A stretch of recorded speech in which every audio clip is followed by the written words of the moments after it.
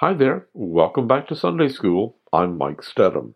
This week we're back in the book of Romans, one of the best known books of the Bible, certainly one of the best known books in the New Testament.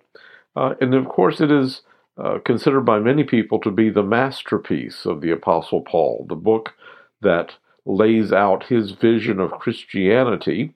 It explains to us what he thinks about Christianity, what Christianity means to us as individuals, and how we are to live Christian lives. And Paul, in the particular verses we're going to look at today, writes some of the most comforting words that a Christian can hear. Now, I don't know about you, but when I have a big decision to make, oftentimes I'll take a piece of paper and put down the pros and cons of doing something.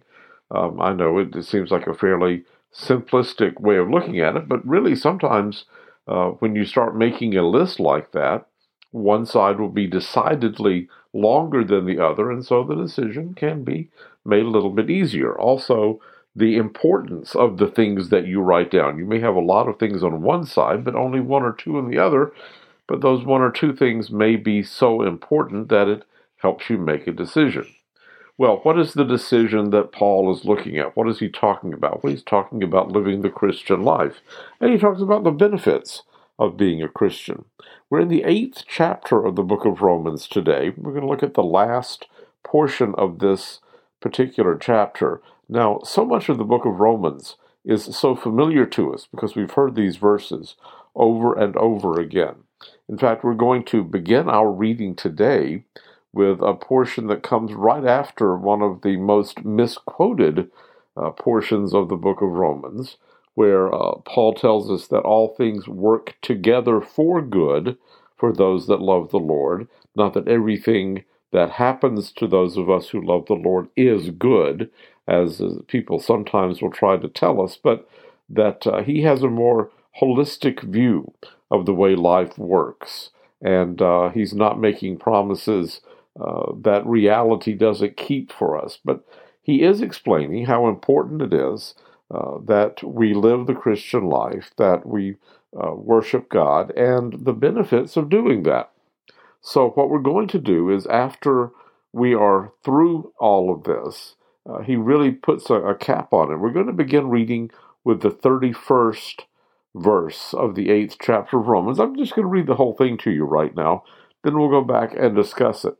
But before this, the things that he is talking about, the response that we are having, is to the benefits that God has promised us, the blessings of living the Christian life. And that's what he begins talking about. We're going to begin reading with verse 31. What then shall we say in response to this? If God is for us, who can be against us? He who did not spare his own son, but gave him up for us all, how he will not also, along with him, graciously give us all things? Who will bring any charge against those whom God has chosen? It is God who justifies. Who is he that condemns? Christ Jesus, who died, more than that, who was raised to life, is at the right hand of God, and is also interceding for us. Who shall separate us from the love of Christ? Shall trouble, or hardship, or persecution, or famine, or nakedness, or danger, or sword? As it is written, for your sake we face death all day long. We are considered as sheep to be slaughtered. No, in all these things we are more than conquerors through him who loved us. For I'm convinced that neither death nor life, neither angels nor demons, neither the present nor the future, nor any powers, neither height nor depth, nor anything else in all creation will be able to separate us from the love of God that is in Christ Jesus our Lord. One of the reasons I wanted to read those verses before I talked about them, instead of sort of reading one and discussing it, as I oftentimes do, is just the beauty of the language. Paul was not a poet, but sometimes he could really put words together in a beautiful way. And this is one of his really one of his masterpieces when he talks about this, about how we cannot be separated from the love of God. This is the final thing that we would put down if we were doing the pros and cons. This is the big one. This is the one, this is the promise that God makes, that God will be with us, that we cannot be separated from God in this way, that there's no power in all of creation that is strong enough to take us away from this. Now, at the beginning, in verse 32, he talks about God who did not spare his own son. And of course, for those of us who have read the Hebrew Bible and are familiar with the story of Abraham, we're familiar with the story of the test that Abraham was put into as God asked him to sacrifice his son Isaac. Now, that particular story in the Hebrew Bible is seen by many scholars as a very strict argument against child sacrifice, human sacrifice of any kind, which is something that other religious groups around at the time had actually been practicing. And so God is definitely putting the condemnation against that. So we think about the problem, the dilemma that Abraham faced. And we talk about now God being put in the position not of being God making the decision of this, but really being put in the position of Abraham and being willing to sacrifice his own son for us. And so Paul, of course, very familiar with that story, would have had those overtones as he looks at this, and his way of explaining that God is willing to give us what we need. And then he raises several questions here. Now, these are rhetorical questions. We are supposed to, in our own minds, supply some of the answers. In a few of the other cases, Paul answers them for us very emphatically. But basically, if God is for us, who can be against us? Who can accuse us of anything and make the accusation stick if God is on our side? If Jesus is by God's side, as Paul puts it here, interceding for us, making the case for us, arguing in our behalf. If this is the person arguing for us with the eternal judge, there's no way we can lose this case.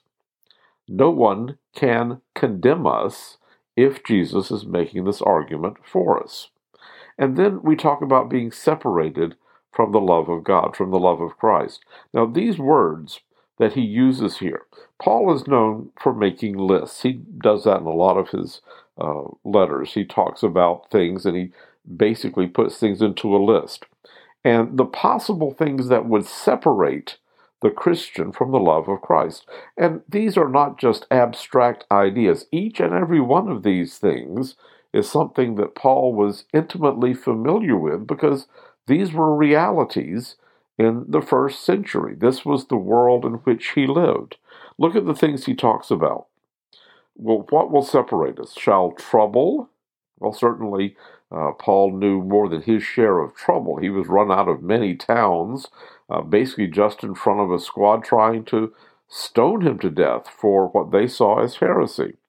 Hardship. Well, living the nomadic life that Paul did lead, he was constantly having to go from town to town to find a place to live, to people to talk to. Persecution. Now, this is something that we don't experience in the same way today, obviously, in the United States. Christians, we are thankful for this, don't face the kind of persecution that the Christians did at the time, or Christians indeed may face in other parts of the world today. But the persecution that Paul faced was very real. Not long after the death of Christ and the rise of the church, the Roman government started to take notice of it. And by the end of the first century, there was an active campaign to eliminate this new religion, which actually was seen by the Romans as being just a sect of the Jews at first. So there was the real thing. Persecution was a real thing. Christians were being fed to lions, those kind of terrible things happening. This is not just, again, a concept that he's putting out there. This is a reality that he would have seen. Famine. Well, certainly in the world of the first century, farming techniques were not nearly as advanced as today, things like irrigation. They knew about them, but certainly famines could come and were a much more real threat to many of the people of the first century. Or nakedness. In this sense, being powerless. Certainly the people who were living in the Roman Empire, they didn't have a Second Amendment. They didn't have a right to bear swords. The Romans are the ones who had the weapons, and so they were defenseless in this case, or danger, or sword. So in this case, he gets even more specific. But those three, to me, go together, because the Christians were not a militaristic group. We are not going to become conquerors in that sense, and they certainly were not in the sense in the first century either. They were defenseless in terms of their human capacity to fight off the Romans and the soldiers who would come to take them away for persecution. Then he quotes from the Hebrew Bible, "For your sake we face death all day long. We are considered as sheep to be slaughtered." Now, of course, in our belief system, it is indeed the sheep who was sacrificed, the Lamb of God, Jesus, who conquers that way. So the view that Paul has here is quite traditional as far as the Christian religion goes. No, in all these things, we are more than conquerors. Now, being a conqueror, even today, we want our the people that we support, our sports teams, people like that. Winning is always seen as a good thing. So being a conqueror or a winner would have been the ultimate reward for many people in Jesus' day and Paul's day, just as it is today. But Paul, in the category of good things about living a Christian life, has something even better than being a conqueror. We are more than conquerors because we have a promise that winning a mere physical battle does not give you. Because one of the things about being a conqueror is that you may be a conqueror this week, and next week you will be the conquered, the one who loses the battle. Physical items that we can have today, that we can win, can be lost very easily, very simply. But we have something that we can't lose. And now Paul has another list for us. The things that humans might fear as things that might take away the relationship humans have with God, but they can't do it. I'm convinced that neither death nor life, in other words, the final end of life, or even the trials of life itself, neither angels nor demons, because again, in the first century, there was a belief in these supernatural beings, just as we have talked about the angels helping us. They also had a belief in demons. Oftentimes, these were manifestations of mental illness, things like that. But in the world of Paul, he saw them as being real spiritual beings that would harm humans. Neither the present, nor the future, nor any powers. Nothing physical can do this, neither height nor depth. And many scholars believe he's talking about heaven and hell, the greatest distances that we could travel away from where God is, or anything else in all creation will be able to separate us from the love of God that is in Christ Jesus our Lord. So even though we see the world very differently today than many did in Paul's day, we still can relate to the promise that he gives us, that we also have this promise that was made to the early church, that even as they faced these very real threats to their lives, to their livelihoods, to being taken away to prison, to face these very real dangers, those things could not separate the Christian from the love of God. And we have that promise with us today. Let's have a word of prayer. Dear Father in heaven, we are so thankful to you for giving us the promise that you will be with us no matter what happens, no matter what troubles or trials we go through. You have promised that you will be there for us when we need you. Thank you so much for that. Help us to share your promise, your love, with all of those around us this week. In Christ's name, amen.